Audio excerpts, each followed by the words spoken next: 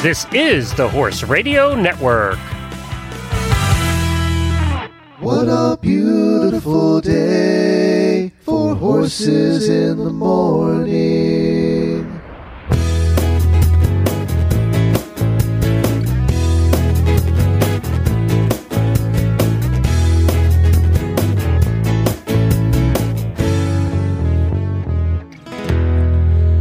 Good Tuesday morning, everybody. I am Glenn the Geek in Ocala, Florida. And I'm Emily Wood from Wellington, Florida, and you're listening to a special jumping edition of Horses in the Morning on Horse Radio Network for July 3rd, right? It's the 3rd. Yeah, it's the 3rd, yep. Episode 1966 brought to you today by Ece Equestrian. Good morning, Horse World. Oh my God. Yeah. It's Tuesday. It's top-class show jumping at the very best. Every horse is different, and you've got to be able to understand and read each different horse. Remember, we're looking for those clears in this round to go forward to the jump-off. You can't ask for anything more. It's just pure theatre.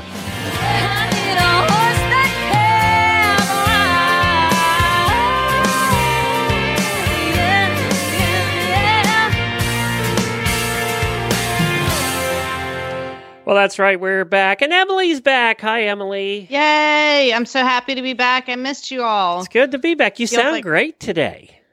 Oh, thank you. I'm feeling a lot better. You know, I've been taking a little bit of downtime, had to kind of pump the brakes in the heat, and I had the cruise. That's right. The cruise. You went on a cruise too? Yeah. We're all big cruisers now. I know. Every time I look on Facebook, I'm like, shoot, they're going on a cruise too. We're all going on cruises. Well, I want to go on another one. Well, we're looking at what the Horse Lovers Cruise is going to be for next year, so you're just going to have to join us. I think everybody would love to have you there. I know. I want to go so bad. Make it not during circuit. Okay, yeah. I think we're looking at April or May next year. So perfect. That'll be perfect for you to join us. We're doing that just for you, Emily. I know, really. I can't wait. I mean, it's so much fun, though. It is fun. I haven't been on one since I was a little kid. That was just the best. Well, Jennifer, we have to go to her right away because we have so many guests. She has to start calling them. But what's coming up on today's show, Jennifer? Well, coming up on today's show, it's all about HIPICO. And what does HIPICO mean, you ask? We're going to find out. And we're going to find out with lots of guests. Guy McKelvin, Brian Gonzalez, and Shanoa McIlvain are all going to join us and tell us about the HIPICO event in New Mexico.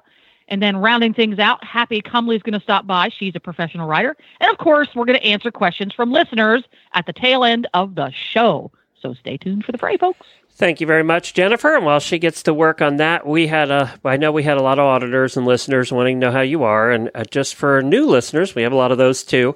Emily's fallen off a couple times. She trains these crazy babies to jump, and she's hit the deck a few times and whacked her head a few more times than she probably should have. So you have post-concussion syndrome, and have been dealing with that for a long time. And that's why occasionally you can't be on, just because it's tough. Yeah, I know for sure. It's been, I guess a little over a year now. And I did have some concussions when I was younger.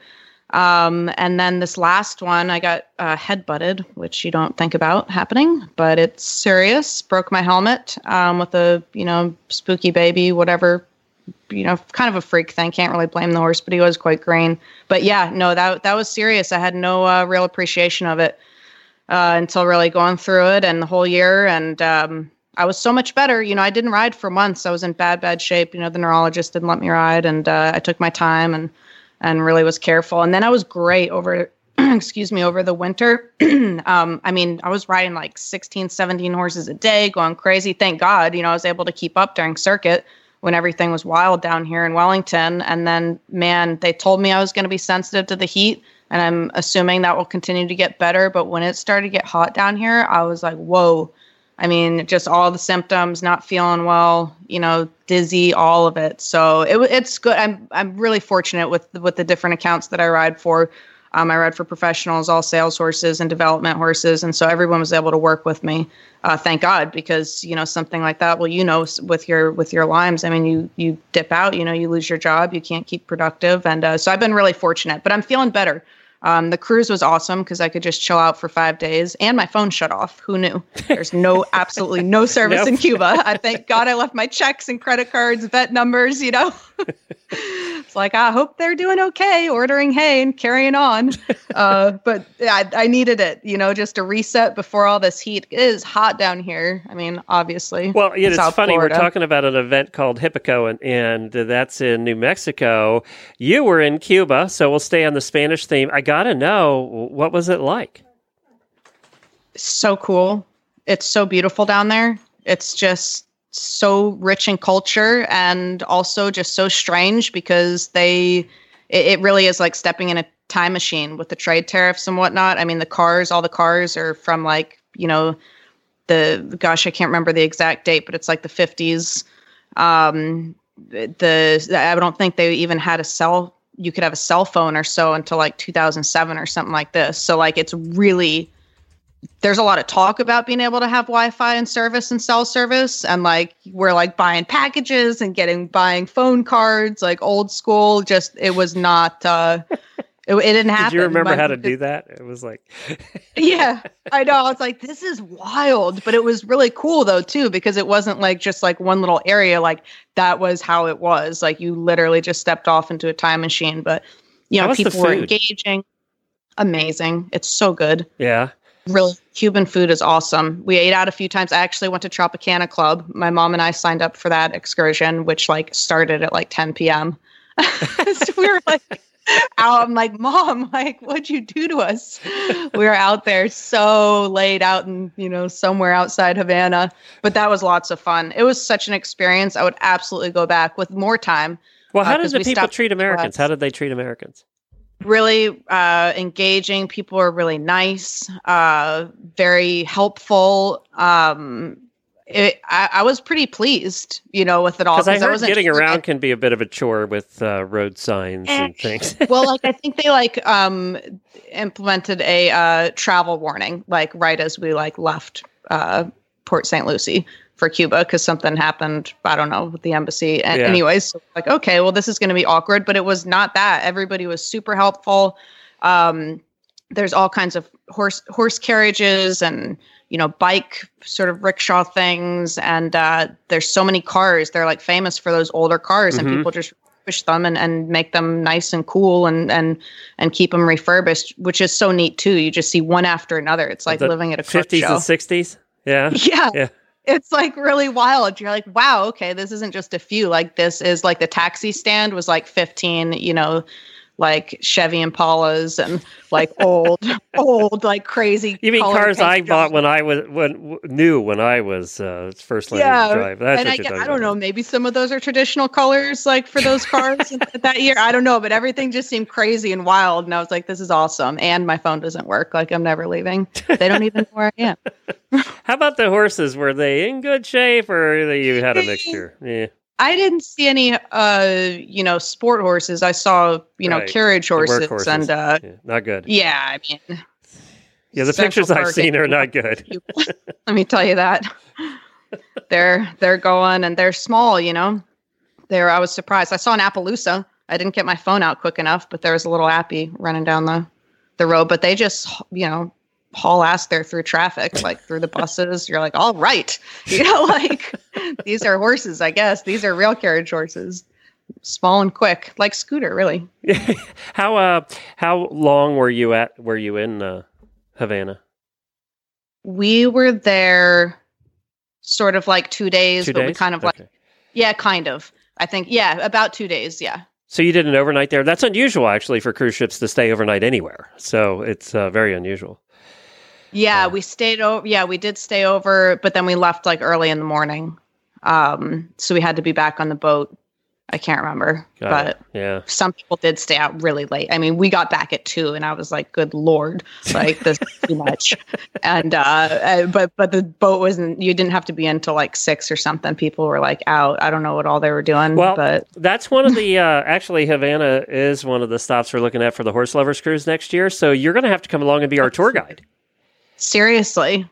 Yeah. My one of my uncles, like during the free time, like got off the boat and was like wandering around and ended up like meeting a really nice family, and they were like cooking food in their home. You know, he ended up in their house. Thing. Yeah, so he ended up having he I don't know, a very small amount of money he paid, and they made him a plate, and he hung out, and it was so funny. It was just so interesting. It was very accessible, you know, because there's not all the technology either. It was cool. We should definitely do Cuba. Let's do it, but let's not fall off the boat like the other guy from the cruise out. Yeah, you had another one. Yeah, the other Norwegian ship. All right, we're going to get to our first guests here. I think they're ready. So we have Guy and Brian coming on with us, who started a horse show in New Mexico. And it's not some place that we normally think about when we think about a jumper show.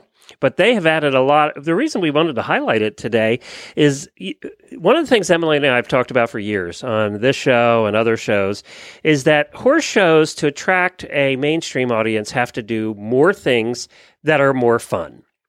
They have to think outside the box, and they have to do some more fun things to attract a general audience other than just horses, that involve the horses, but in a fun way. And I think racetracks are starting to do that.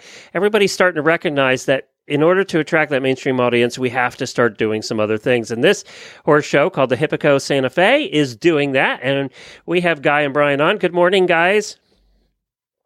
Morning.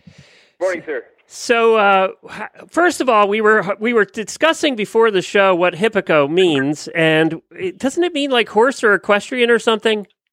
Who wants to answer that one? Well, this is Guy. Okay. Guy McIlvain, and the name comes, it's a Latin-based name, maybe even Greek-based for the hippodrome, and a lot of call them equestrian country clubs, usually in Hispanic countries. Like, well, for instance, when my wife and I traveled to Argentina one time, we went to the HIPICO Buenos Aires, which is the kind of like the equestrian country club in Buenos Aires, and gave us this idea of kind of the atmosphere that we wanted to build in Santa Fe.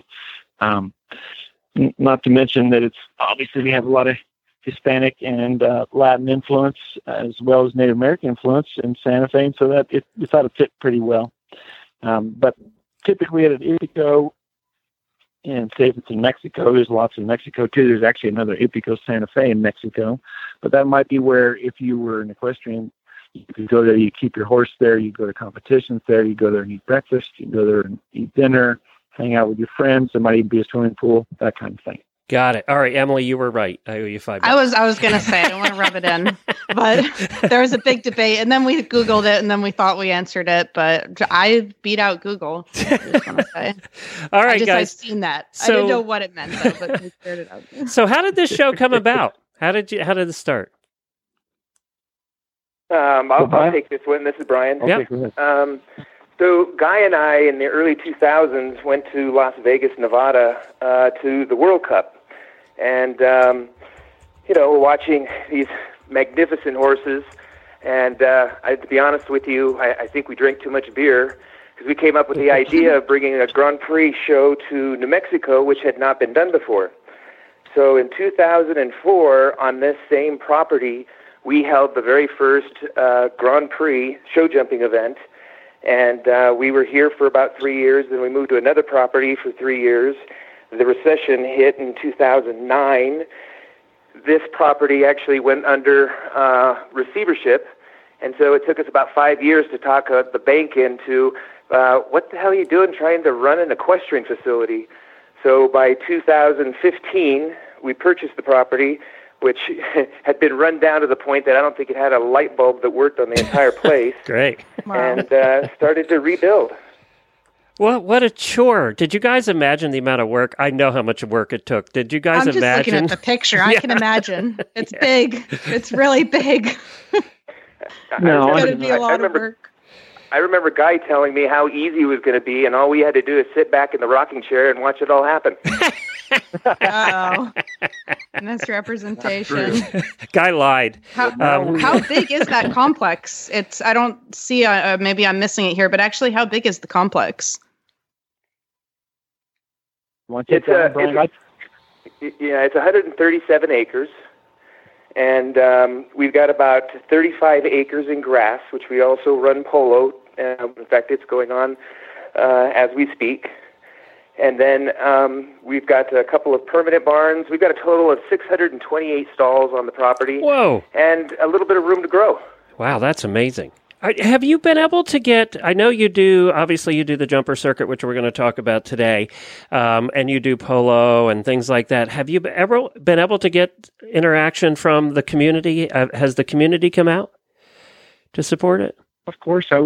They really enjoy the show. And that's, one thing about Santa Fe, I'll say, as your lead-in, you said, you had to be creative.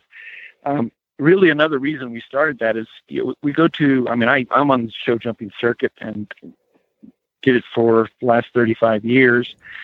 But traditionally, you would go to wherever the facilities were, which weren't necessarily where you wanted to go, as a show vacation, as some of our people call it. So, we go to Tulsa, Oklahoma, or Sacramento, or, places like that, and not necessarily places that are not fun to visit, but Santa Fe is a tourist town. And so we get a lot of people want to come to the horse show because they want to visit Santa Fe. But also the people in Santa Fe are looking for things to do. So we have a lot of support from the town. We actually draw quite a large crowd. They love the VIP area, but they also love just to come out and watch the horses and bring their chairs and their picnic lunch. And they enjoy that part. And we've also worked very hard on, garnering the support of the local community. We do a lot of community horse shows that are non-rated horse shows. They're very inexpensive. We have schooling days where people can come out. We're working on organized trail rides where people can come out, and some of the local clubs, like the endurance rides, they come out and use the facility. We've had Western clinics out there, and we've had ropings, etc. Wow. And a little bit of everything. To add to that, something that's very important to Guy and I, and granted, you have the VIP tent and you have people that are sponsoring the show, etc., is that from the very beginning, and as long as Guy and I are involved, we want this event to be free to the public. If you can imagine, pulling this kind of an event off in New Mexico, a lot of these people have no idea what we're doing.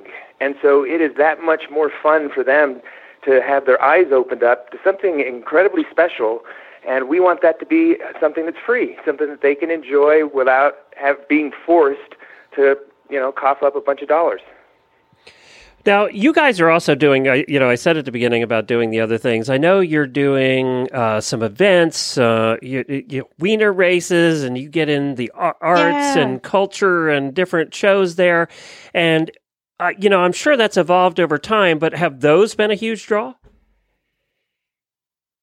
Well, the wiener dog races are probably the most popular thing we do. I bet. They are. They sort of started because our managers for the past 3 or 4 years, I guess since the beginning, Sparrowhawk, they owned dachshund, and of course my family and my wife and my daughter, they breed dachshunds, and we started out breeding Jack Russells, and then we sort of switched to half Jack Russells, half wiener dogs that we call Jack Wieners, and which are about the fastest, by the way. Don't tell anybody that's our trade secret. I guess I just blew that on the radio. Anything Jack is fast. I was fortunate enough last year with all the wiener dogs. So we basically set up, a release where they all get put into their little box, and then the door gets shut, doors open, and then you see all the wiener dogs run out. Last year, I was fortunate enough to be able to enter my 125-pound American Bulldog. And boy, that was a sight. Oh my gosh, that's so funny. Those little guys are fast, though. I don't know. They might have still won against the Bulldog. That's funny. So that's awesome. You guys have all different events for spectators, drawing the crowd, which is such, like Glenn and I were saying earlier, the point. I mean, that's where our sport has to go with all of the different shows that are happening. You all are doing it. I mean, tell us a little bit about what the show looks like. What kind of classes are you offering right now, and kind of where do you see it going? What are we developing to? Well, we have your traditional hunter jumper classes, everything from the baby green hunters to, we have a hunter derby every week. We do an international derby I think that's week 2. Is that right, Brian? I'm not sure, but without the prize list in front of me, which I should have. Sorry about that. And we do a lot of hunters on the grass, which is it's kind of unique. So most hunter rings, they're just jumping around on the synthetic or the sand footing. We do 1 week with all the rated hunters out on a big grass derby field, which is also pretty unique for New Mexico. To have a big grass field is very, very unique for the Southwest. You don't get that too many places. We do a lot of fun classes, like you mentioned. We do a ride and drive. We also have an all-in-one Grand Prix every week, which is run at a meter 10, meter 20, meter 30, and a meter 40. And as you jump, if you jump in higher, you get a time handicap. You get a half a second for every 10 centimeters. So you can jump, and if you're clean, you can go and jump off just actually 2 seconds slower than the meter 10s. Gives you some advantage.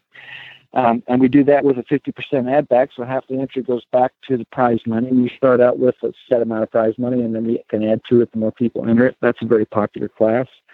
We do, the ride and drive is also very unique. We get professional drivers and one of our sponsors is Sandia and Santa Fe Mini Cooper and BMW, and they always provide little Mini Coopers, and we set up a pretty technical course in the sand ring and put a professional driver in there. Then the rider jumps the course, runs through the VIP tent, does an obstacle course with a bunch of fun things, whether it's pool shot, golf shot, obstacle course, tires, something like that. And then they get in the car, and it's the combined time of those 3 events that's the winner. So that's pretty unique and a lot of fun. And we do a Pro-Am class for the Hunter Derby. So you take your pro and your amateur and you compete as a team. And this year, for the first year, we're doing a sister city competition with San Miguel de Allende. There's another horse show down there. So we'll have a team from San Miguel and we'll have a team from Santa Fe, and they will compete similar to the all-in-one Grand Prix at a meter 10, meter 20, meter 30, and meter 40 as sort of a match between. So the 2 meter 10s compete against each other and the 2 meter 20s compete against each other. And if you win your match, you get a point. And then if one team is winning or has the lead going to the meter 40 riders, then the meter 40 rider is a double or nothing. So try to set it up to have a tie so we can have a jump off. And so things like that. That's so fun. I mean, I'm looking at your list, and you all can check it out online too. HIPICOSantaFe.com, right? Is the full website here. Yep.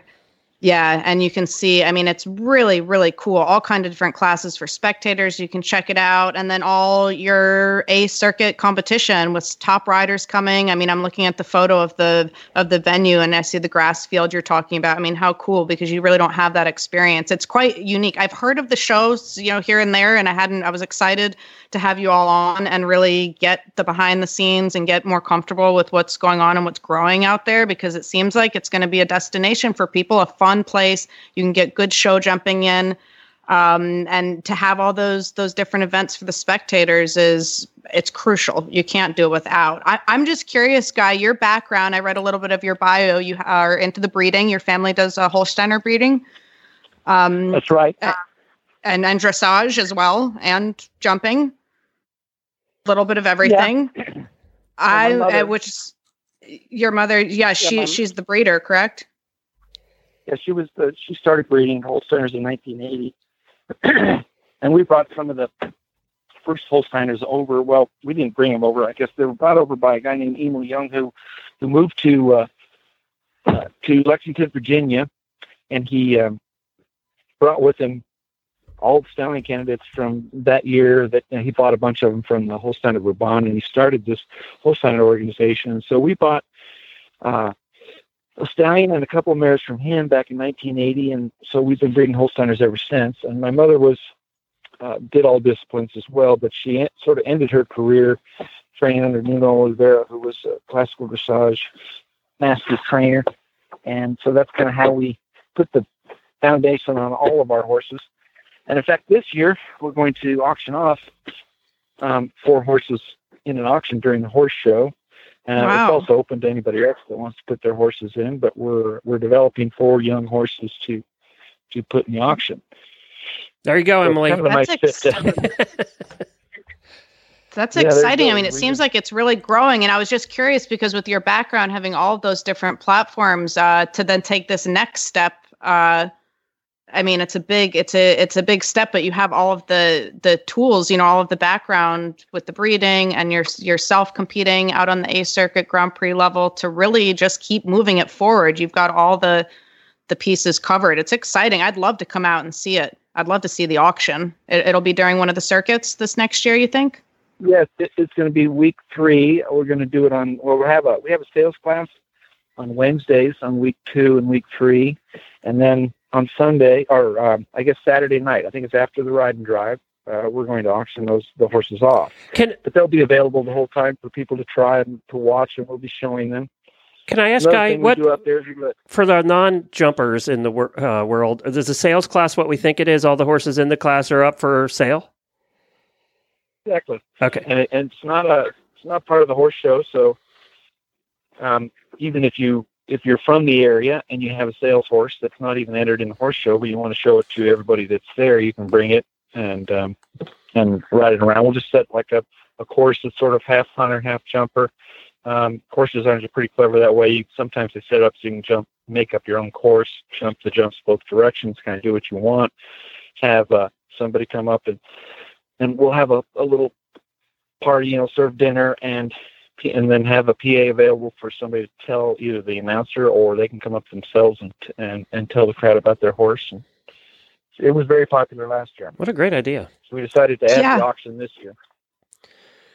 Absolutely. Anything to get just all different facets of it, not just venue where you come and you pay however much money and ride around in a few circles and that's it. I mean, and especially if there's going to be more weeks and you can really grab a community that wants to stay. It sounds like you have the size facility that you can handle that and encourage people to make a little bit of a season out of it. Okay, I have a question though. It's hot everywhere right now, but is it hot there in the summer? Well, it's not. Go ahead, Brian. I was just going to say, Santa Fe is, we sit at over 7,000 feet. Ah, okay. And so, we've got a ski area 20 minutes from us, and we've got the desert 20 minutes the other direction. So we've got very mild seasons. Our winter has enough snow to be able to ski. Our spring has enough wind to blow you away. The summer is just as, hot as anywhere else, but it's dry hot. We don't have the humidity. So, we get up into the high 80s, early 90s. It's still mild relative to, Phoenix. Florida, Texas, East Coast, Phoenix. Yeah, Scottsdale's burning up right now. Yeah. So and then our fall, the trees change color, and it's absolutely beautiful. It's the Vermont of the Southwest. And so we really have, it's an opportunity, especially during the summer where everybody else is too hot, to come to a little bit more mild climate. All right, great. Well, guys, the website, again, we're going to keep talking about this, but we're going to switch gears a little and add somebody new to the conversation. It's HIPICOSantaFe.com. Brian, we're going to drop you off. Thank you for joining us today. Appreciate it. Thanks, Thank you Brian. all very much. Guy, hold on. We have Shanoa joining us, and she is joining us to talk about one of the things that you talked a little bit about earlier was the ride and drive, and I thought that was such a fun class, and I really didn't know how it worked, but I saw the video and thought it was funny, and I would sit and watch that. So I want to see the video. Where's the video? You can find them. I found them on YouTube, just from people in the stands doing it. Shanoa, good morning. Thank you for joining us. Good morning. Thank you guys for having me. All right. So, Shanoa, explain to us what a ride and drive is. You've done it, right? Yeah, I did they've had a few ride and drives at a couple other horse shows, but Santa Fe puts a little bit of a special spin on it. So basically the riders jump a course as fast as they can while leaving the jumps up. And then after we finish the course, we jump off the horse, hand our horse to the groom, and run through basically an obstacle course. And it's different every year, but sometimes you have to jump a fence or on foot, or you have to make a pool shot or a ping pong shot. And you try to do it in a fast as fast as possible, and then you jump in a car driven by usually a professional driver, and it's a Mini Cooper from our sponsors, Sandia BMW, and then they drive an obstacle course, and the combined time, whoever has the fastest time wins. Okay, that's just hilarious, number one, and fun. And if you've hung out in bars your entire life, you're going to be better at the middle part, I think. So, ideally. So now, professional drivers, are we talking race car drivers? Sometimes, yeah, they actually had the Unser brothers. Really? There, 2 years ago that drove, and okay, were they just laughing the entire time with giggling the entire time? They must have been. The crowd's definitely laughing, but I would have to say that the riders are huffing and puffing because we're running. And it sounds like a bad day at the office. Oh my God. We actually train for it a little bit. So, you'll actually see riders running and practicing their pool shots because it's a very serious competition. Oh my gosh, that's so funny. And to mash it all together and under the time. Yeah, when mentioned the Unser brothers, that was a funny thing because they're kind of they're from New Mexico. Al Unser, he was an IndyCar driver, and his brother Robbie Unser was sort of they did like Pikes Peak. I don't know what you call that, like a rally car racer. Yeah, they do rally car. So and so they were in the. They took turns driving the Mini Cooper, or I guess they had two there, and of course, it was really sort of funny because Al's blew up. He drove it so hard, he kind of destroyed it basically. Oh man! So we had that Christian Heineken who was in the car with him that time, and so they asked, the announcer asked Al Unser, well, how long did that take to get him in the other car? We need to sort of handicap that, and we'll take. So Al Unser said, just off the top of his head, well, at 10 seconds, I don't know, something like that. So they took 10 seconds off of Christian's time. Well, he ended up beating this local girl that's very, very competitive, and she was so upset. That's can't be right. So anyway, we had a whole controversy started by Al Unser, which we just thought it was great fun. But we were back in the barns, consolidating, trying to figure out, arbitrating, splitting money. We figured it out. That is so funny. Yeah, now you're gonna have to get. I had to call the FEI in to get a ruling. Yeah. You got to tighten it up. We had the stewards out there. Everybody's trying to solve this problem. Oh God! All started by one of the most famous racing families in the history of racing in the United States. That's right. God, Al Unser has to be. He can't be young anymore. No, he's. I don't know. I mean, well, young. I mean, he's probably. He's got to be 80. My age. No. This is Al Unser Jr. Got it. Yeah, I was going to say Al Sr. must be up there. That's funny. A little doggy. Well, I think it's great. I think. Let me ask you, as a rider, is this kind of stuff break up your show? I mean, you're riding a lot of horses, you're riding a lot of classes, and yeah, it's fun, but it does get tedious. I mean, when you're in the middle of 5-week, 6-week, or in Wellington's case, 1,000-week run. So, is it fun to do things like this?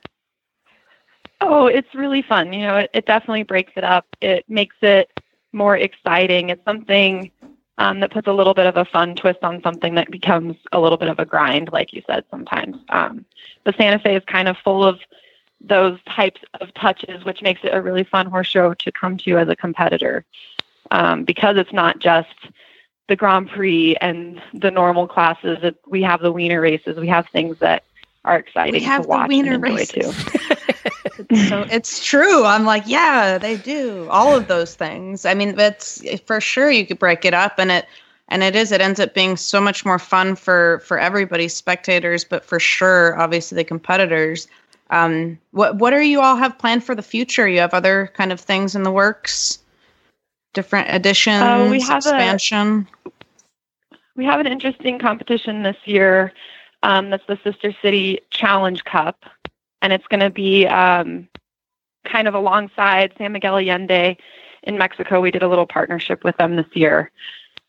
And we're going to have a team competition, but it's going to be a head-to-head team competition, which I think is really fun for the crowd.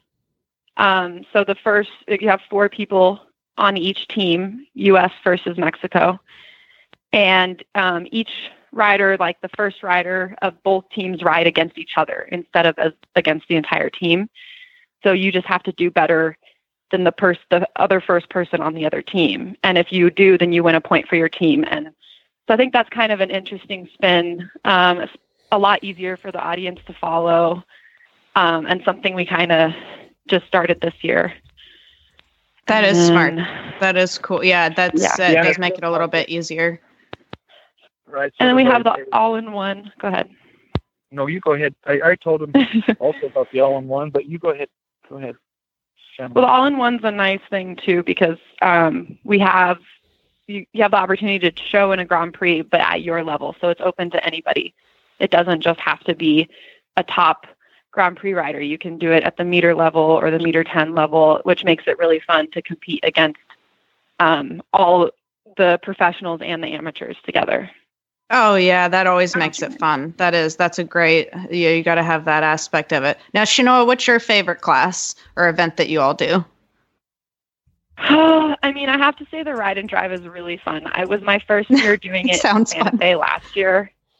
And I have to say, running, you're like really getting competitive. So you're running as fast as you can in your boots. And you're just like, I mean, I almost threw up after the class because I ran so hard. And then it's just such an adrenaline rush to jump in that car after you're running and exhausted.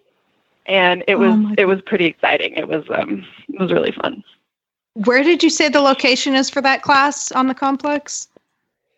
It's in the Grand Prix ring, but we actually combine it through. So you have the Grand Prix ring, and then you run through the VIP tent, and then you jump into stop the bar on the way through.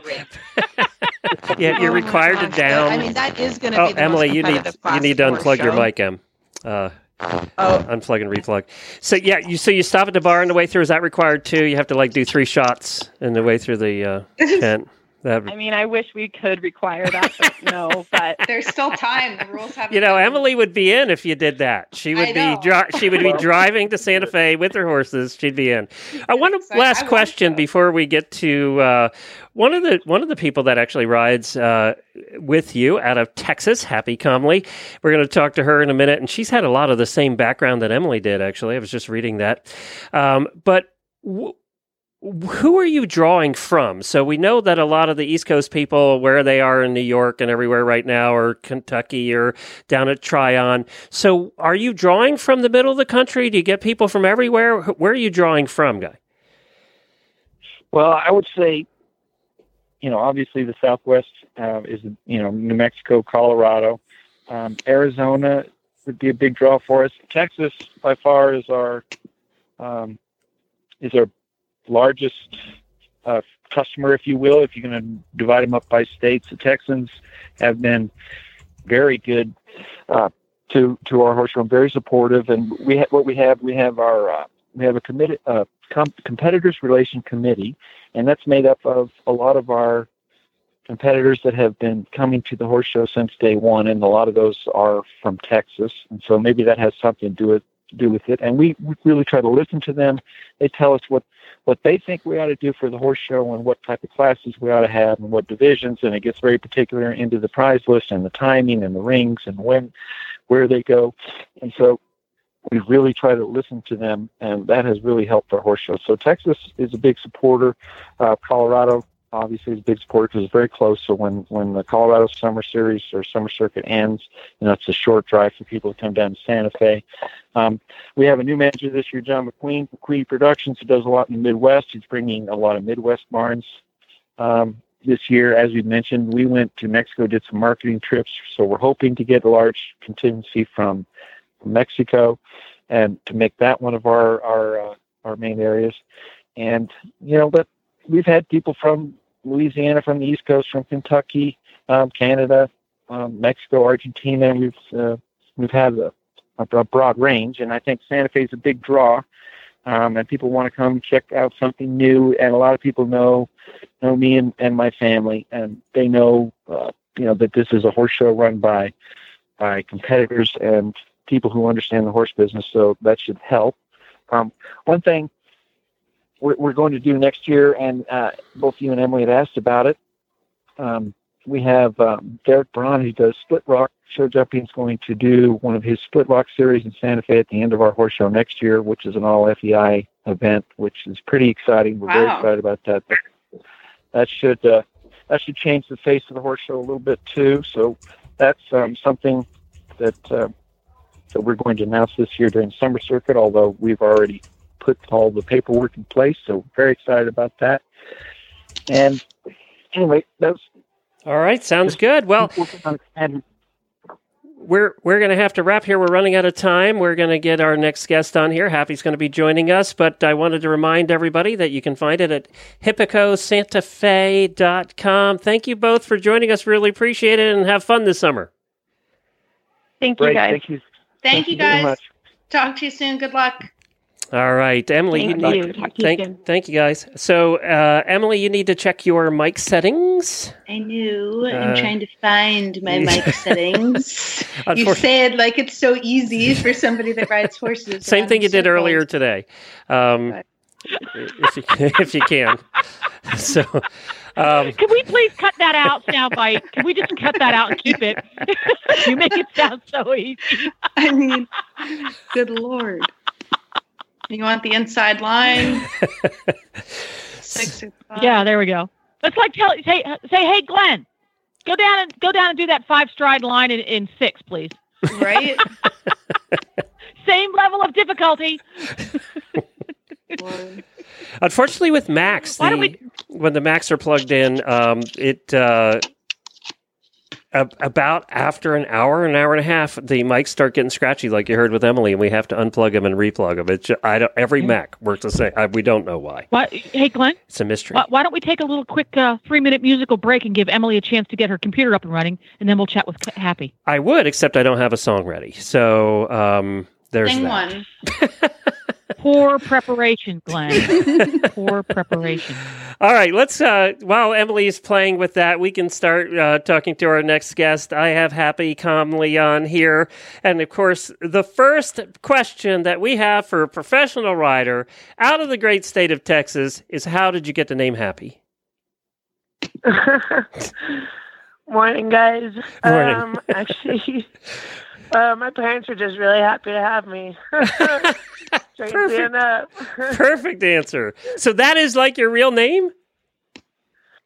Well, they've never called me anything different. My little sister's name is actually Sunny, so and they're not hippies. They're I get asked that all the time. Your parents must have been real flower power kids, but no, they just were real happy to have kids. Well, that's terrific. I love that. You sound great, Emily. You're back on track. Okay, we're back. Yep. Those are good names, Happy and Sunny. I love it. I love it. Yeah. And Happy. Sure. I love it too. You started riding when you were tiny. You've been in the saddle since you were like 3 years old and doing the circuit at like 6 years old. So you've been doing this a long time. Yes, sir. And you, like Emily, went to Germany and did your 2-year certification over there. Yes, sir, I did. Absolutely. Where were you? That's so great. Yeah, How did you feel about going over and doing that, coming out of the American system? Oh, boy. Well, it's quite an eye-opener.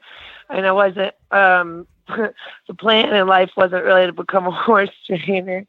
I actually went to college and majored in political science and philosophy, so law school seemed like it was a good route for me, but my parents gave me a year off after college because I graduated pretty young, and I had always wanted to go just ride in Germany, like just learn from the best, and understand. I wasn't a great junior amateur rider.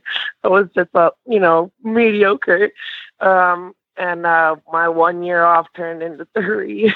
So wow. It was just totally, absolutely, like, afterwards, like going through the theory, like sitting in a classroom and learning about horsemanship, training horses, feeding, holding, veterinary, business, law, everything involving horses on the book level in words, and then at the same time going into the barn and getting it backed up by actions and learning from the masters. Basically, it was like I didn't know what I was doing for 90% of my riding career until.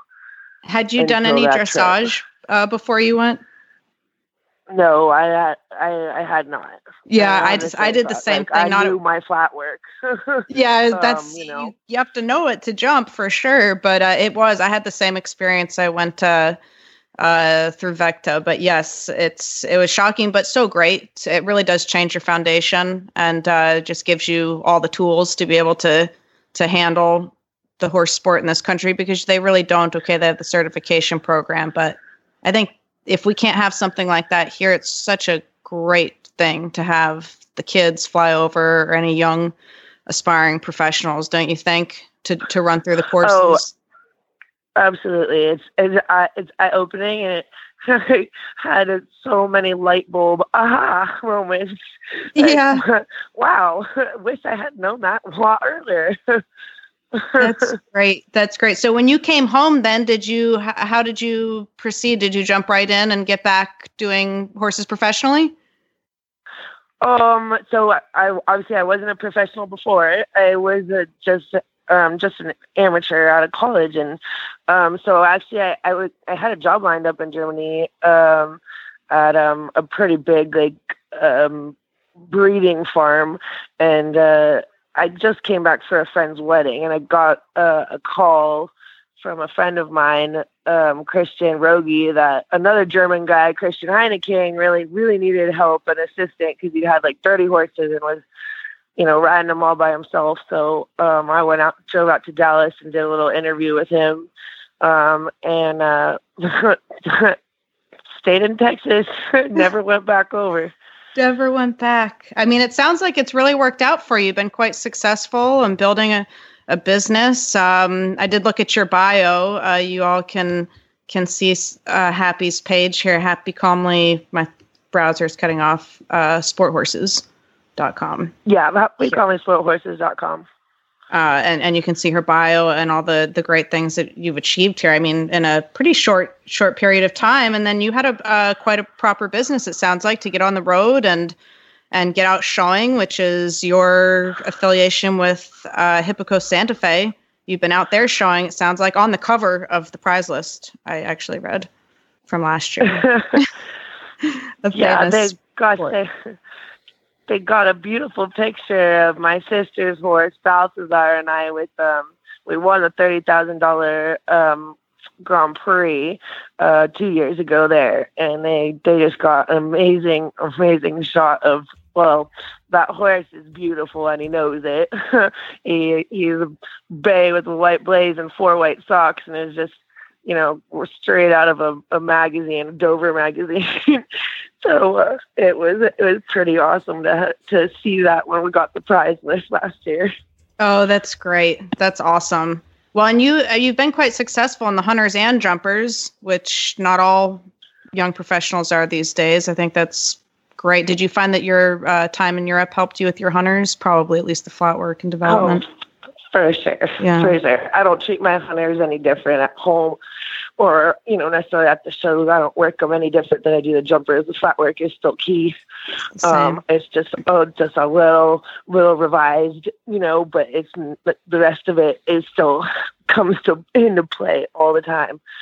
The foundation. Hard to sometimes transfer to other, to my students, that it's not a change from jumpers to hunters. Yeah, which is so hard in the U.S. because it is like just everyone wants to address it like apples and oranges, but it really, now that those derbies are so technical and big, and it's And I love it. I love that they introduce that. Yeah, that is thrilling. great. I love riding the derbies. Those are probably my favorite hunter classes. They're handy rounds. Like, I don't have to ride in a straight line for too many sides. I know. I hear you. So you've been going to HIPICO Santa Fe. Tell us about your experience and kind of how I know you've been to so many different horse shows and obviously over in Europe. What is unique about this horse show? What do you think makes it special and is going to make it continue to grow here? Oh my gosh, I say I'm their biggest fan. Literally have everything, that HIPICO logo, Santa Fe, all of my stuff. I love it. That it's the atmosphere. So seriously, it's gorgeous there. Beautiful, beautiful property, beautiful area. I love Santa Fe just in general. They kind of have my vibe for things. But you're not just a number. They're not just like, another horse just another horse trainer and a client's like, okay, and they're happy to see you, and you might get a, oh, thanks for coming out. They're very much like, they want to interact with you, the management, the owners, the other trainers, and I, we absolutely have a blast, like the entire time. The clients have a blast. They have all these special classes. I think you guys already talked about the ride and drive a little bit. Yep. But they bring actual race car drivers out there with these Mini Coopers and sling us around in the car through an obstacle course in a jump ring on the side. Just totally thrilling to watch. The VIP tent, you're running through the VIP tent to get from horse arena to the other ring where the race car driver, like, you jump in, throw you in there with the helmet on. Oh my gosh. It's pretty neat. I've never seen anything like it. I know. I want to try it. I want to see it. I have to pull up the YouTube. Do you think they have video. a celebrity division we can throw Emily in? And I'll drive her. That'll even be better. Yes. Do we have to leave any of the jumps up by the time I'm done, or can I take them all out? Points. Honestly, this was the one issue with them having race car drivers. It might make it more interesting if you're driving. They didn't knock any codes down. They were just that good. They were too good. They never made any penalties. Wow. All right. That's so much fun. We're running out of time. Happy, thank you for joining us. It's HiPiComelySportHorses.com is where you can find her website. And of course, as we said, you can find the show's website at HiPiCoSantaFe.com. Thank you so much for joining us, and have fun this season. Thank you, Happy. No problem. Thank you so much for having us. Have a great day. All right, Good bye. luck. Thanks. Well, there we go. I can't wait to see that class. I'm gonna get this video. I'm gonna start preparing. Well, this I is may one of the not reasons. bring horses, but I may go for this class. One of the reasons Emily and I wanted to highlight this is it's been our mantra all along that, and we're seeing it now in Wellington, that they're doing things to attract mainstream audience out to the shows, and it's working there. It's working in Wellington. I think it's working in Socrates a bit, and Tryon now starting to get some locals coming out because they're doing different things. And Polo gets people out, but let's face it, a lot of people don't want to come out and watch round after round after round, 50 rounds of jumping. It's just not exciting for non-horse people after about the 10th round. I don't even want to watch 50 rounds. Exactly. Like, that's part of it. There needs to be a qualifier, people, so that we don't sit these spectators who know nothing about horses through 150 trips. Well, and it's too much. And that's why breaking it up with dog race and doing those things that really make it fun. And, they're doing art fairs. They're doing all kinds of different food festivals. They're doing food trucks. Those are the kinds of things I've been saying for years that racetracks need to do that. One of the things about going to a racetrack, and I love going to watch racing, it's the 20 minutes in between each race that nothing happens. And, that's the part that I always felt at racetracks that they were falling down on. The Red Mile in Lexington, Kentucky did a great job of entertaining people between races. And I think that's racetracks are starting to figure that out now too. And I think if we want to hang around and we want mainstream audience, we have to do that. And we have to have mainstream audience. Yep. And, I think, Rolex does that well. They have all kinds of different things going on. And it's why 50,000 people show up. It's why it's one of the biggest events in the country. Anytime, it's Land Rover, Glenn. Land Rover. I'm sorry. And it's when you go to Land Rover, every time you walk past the Land Rover experience part, which is where you get to drive a Land Rover vehicle over a cool little obstacle course. Oh, yeah. There's a line a half hour long to get to do that. That tells you that people really want something in addition to the horses to do. Oh, for sure. And then you got the rest of the family. Like, even if the daughter rides, what about dad? Like, that's right. What a nightmare. Bring the whole family along. Yeah. Instead of sending just the horse person in the family, you get the whole family there. You've quadrupled your ticket sales right there just by doing Absolutely. that. Yeah. They need to start making nail salons at horse shows, things like that. Oh my gosh! Like a spa. Yeah, and they could paint little horsies on your fingernails. I had this other idea. They should have like a sports bar, and the dads when they check in. They should have a buzzer. I have said for years that I need to rent a tent at Rolex, put nothing but TVs all around, and make it the horse husband's hangout. Yes, and if people. So my other idea we can add on to that is you give them a buzzer that coordinates to when their rider is showing. Oh, perfect. So like when you get the restaurant, so you can sit at the sports bar. You go to the restaurant, you get the little poster. Absolutely. That would be easy. We could do it in an app, a text message app. So they get texted 15 minutes ahead, and they get a text that's automated, and they can go out. Beer, or if they're truly lazy, they can just watch it on the TV and continue drinking their beer. One or the other. Yeah. Which is all appropriate. I think we could make a fortune, Emily. I think we should do this. I'm ready. Yep. All right. Ready. All right. You guys ready to answer some questions, and we'll wrap this jumping episode up. But before we do that, what is going on with Ece Equestrian? Ece Equestrian is staying busy. We had a couple exciting things happen this summer. I don't know, not everybody travels up to Saugerties. It's a huge show complex. They've got the $1 Million Grand Prix, lots of fantastic things all summer. Gosh, I think they have 9 or 10 weeks now.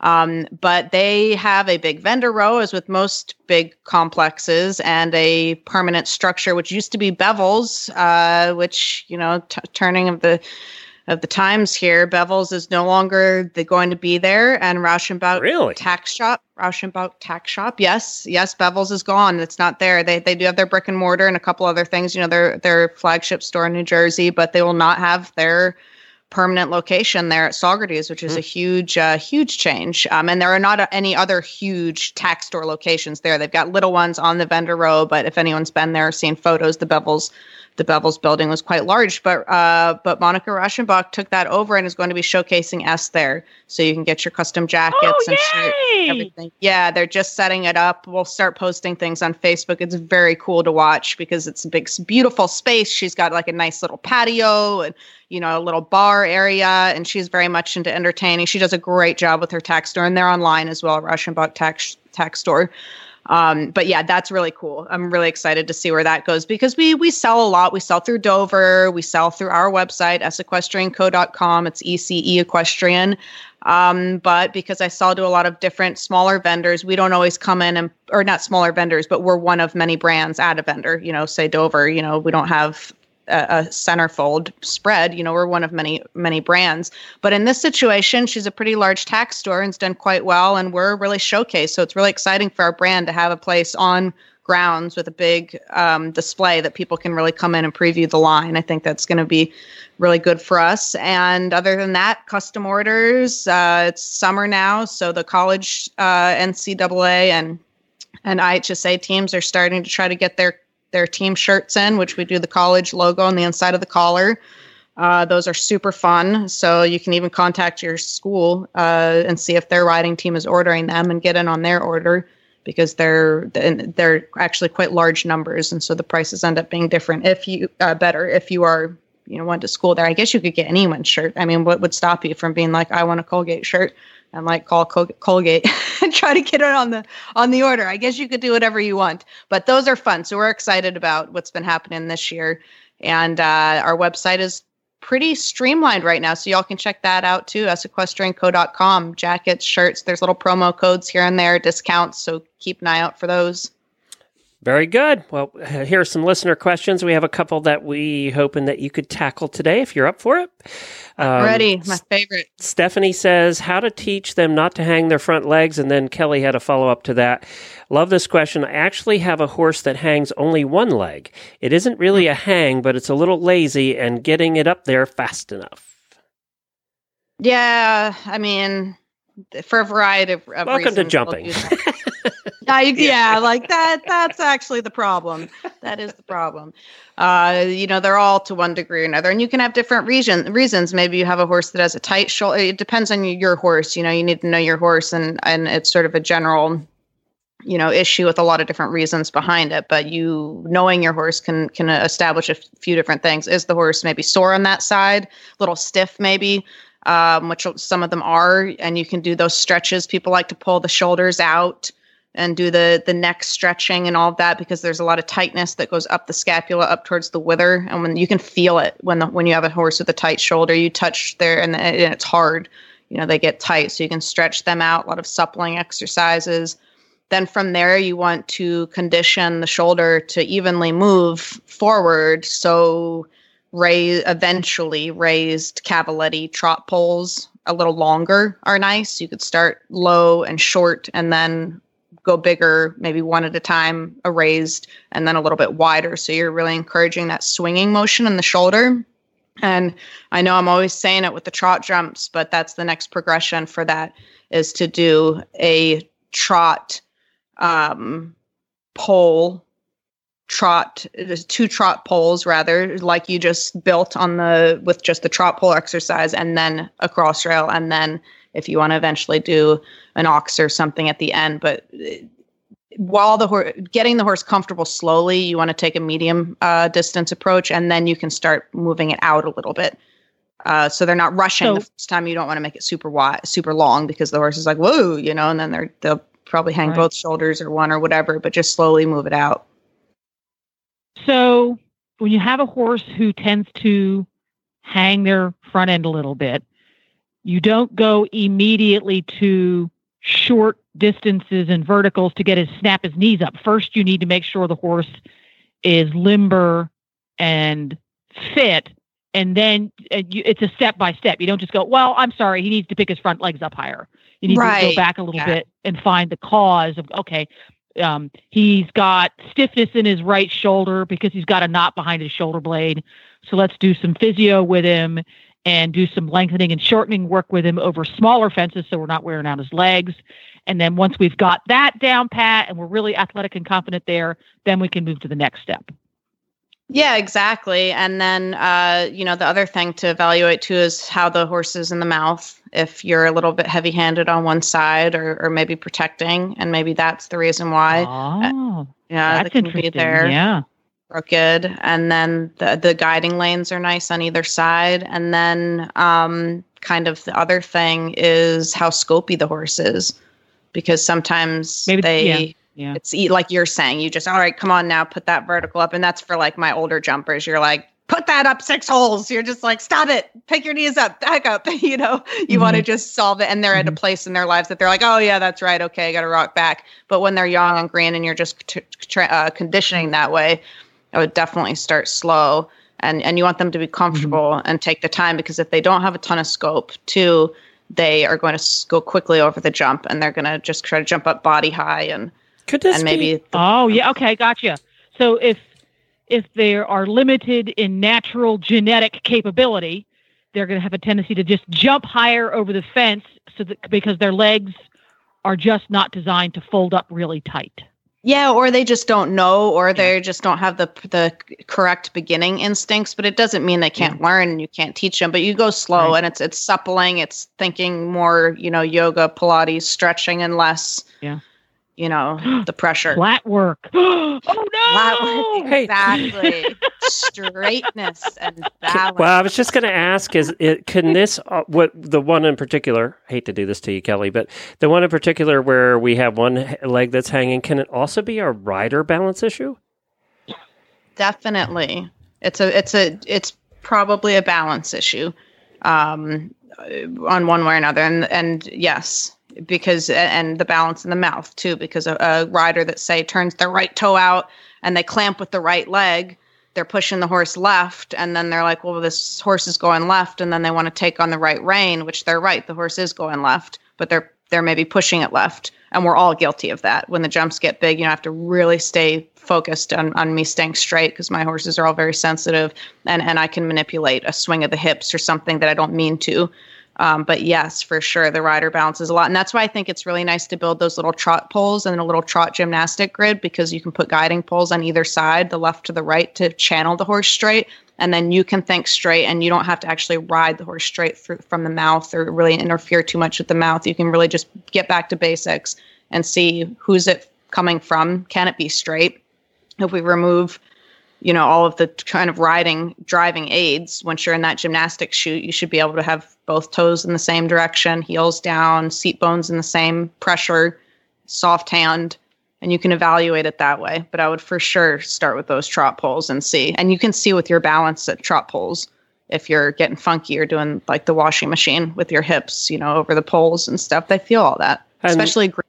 And let's not forget to have somebody video you and you watch it back. Yes. Yeah. Videoing is super. Like now they have all those drones. I hear people talking about, well, I have the drone that follows you around. I've heard multiple people say that. I don't even understand. So I guess they follow the drone, follows them around the ring, and then they watch themselves on video. Mm-hmm. So that's an option. You don't have a drone following you around yet, Emily? I know.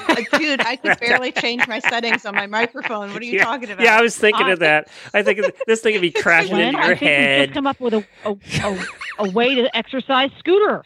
This would be crashing into your head. The drone would come down and cut your horse's tail off. I would be. Oh, yeah. We're going to attach a plastic bag to the drone, and we're going to put it at about Scooter's wither height, and we're going to chase the little bugger around the field. He'll get plenty of exercise. Send him on his way. Yeah, really. It's a new form of lunging. Oh my God. So funny. All right, time for one more quick. By the way, I highly don't advise you to getting anything as technical as a drone, Emily. I really don't. No, I could never. Please. Yeah, we all know. I picture disaster in that. Kelly also asked, what are some good exercises for reaction time with your horse, specifically for jumpers, being able to come back quickly in a short line from over to vertical, and then moving back up to the longer line with a wide over at the end. Anything we can do with ground poles or smaller jumps. I help my trainer with my jumper, and he now rides in the larger classes. That make any sense to you? Yeah, okay. It's all about balance, because you've got all kind of questions to answer on course, and so your job is you're trying to condition and train your horse to be supple, to respond, obviously, in a moment's notice to a collection or an extension, but it's got to be in the correct balance. And as we were saying with the crookedness and the shoulder dumping, if you get too much in the mouth or you are getting too strong with one aid or another, you interfere with the suppleness and the gait and all of it. So I'd love to do the poles at various distances. So, for example, if you want to train the vertical, and then you want to have a little bit of a collection into the corner and then a move up to an oxer, you can have your vertical and then walk off, 4 normal strides. Not too many strides because you want to have it really in relation to that jump that you just jumped, and you just put a pole on the ground. And so you're landing and you're seeking that 4. And then you can sit up and collect and hit another pole. And then maybe it's a little bit of a snugger 4 or a snugger 5 to an oxer, or vice versa. There's all different questions that you have to answer on course. They're all valid. So you build those scenarios, and the poles really give a moment where the collection or allowing, maybe not an extension, but allowing of the gallop should happen by. It's like a deadline. There's only so many strides, and the horse, maybe the first time they're like, why are you pulling on my mouth? And they trip and stumble over the pole. And then they're like, ooh, okay, well, maybe those two things go together.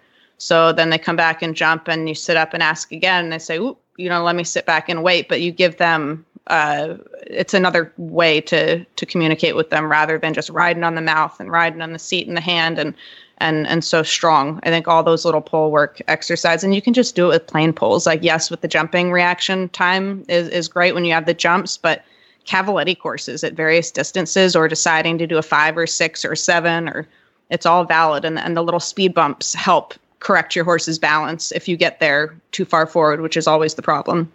Obviously, if they're sucking back, that's a problem, but we like them to be back, obviously, on the hind end. So where there becomes a problem is when they're going on the forehand, and then you meet your obstacle, and, you're either too long or too short. It never quite comes up right when the balance is off. But those poles and cavaletti, that's the way to do it. Low impact and repetition. Patricia asked, I just got this one in. what are related distances and how do I work them out? I've just started jumping bigger classes and realize I can't leave it to my horse anymore. Actually, it's so funny that she says that because Jennifer's I wanted to remind everybody, we're going to be off tomorrow. Tomorrow is the 4th, so we're going to put up a best of. And then we have the driving episode Thursday. And Jennifer and Mo are going to give their full report on doing 2 days of ranch work in New Mexico. And pretty much, Jennifer, you said, I left it to my horse because when you're doing cow work, you don't get in their way. They know what they're doing. But when you're getting up to the bigger ones, when you're getting up to the bigger classes and jumping, I think Emily actually does something when she's doing those bigger classes. So yeah, you have to, and that's where it falls apart. I mean, obviously the older horses get smart and they start making some, helping make decisions and getting sharper, but you do, and it really depends on your horse, and that's why all those pole work and cavaletti exercises incorporating with the jumps, probably with a higher level horse, is so important because you can get your own feel. Like I ride so many horses each day, and if I jump the same course 10 times, like every horse comes to the outside 5 different because they're different, but the footage is the same. It's a 12-foot canter stride. Sometimes they're setting it short or a little bit long, and so you start just negotiating those experiences, those balance shifts at home in your training, and then you feel it. So when you walk it, you got to get your walking correct, your footage correct, that you're actually walking, 12-foot canter strides in your lines at the horse show. And then you can do, the math sort of, if you will, yourself and say, well, for my horse, like my big 18-hand horse with the crazy hind end, I better not move up to anything ever. Like I'll bounce a 2-stride. And then I've got another horse that I have to just let loose and gallop because it's a medium to small stride, same course, different ride, but same footage, same objective. So it really does depend on your horse, but it's that schooling, just like the original question about getting sharper on the balance adjustment. But yeah, you can't just leave it up to them. And that's where those related distances become very important. So important. Yeah. And your eye will adjust a little bit to the bigger jumps versus, say, a cavaletti school, but it's the same balance. Like you'll feel it. And if you're too far pitched forward, your horse is going to kind of stub their toes and pop over it or 3-legged it because it's small. Whereas, hey, if it's 140, they're probably going to stop. So you still have to be sensitive and pick up on those things, those subtle balance shifts. But you do. When the jumps get bigger, you do need to be an active participant, balance and stride management. Jennifer's over there sitting going, what happened to Glenn? I've been taking private lessons with Emily when you weren't around. He's got all the good show jumping questions. He's got it. I mean, I'm all for doing the cutting horses. I think that you do just kind of let them do their job, right? They know their job. I see all those videos of them cutting cattle with no rider.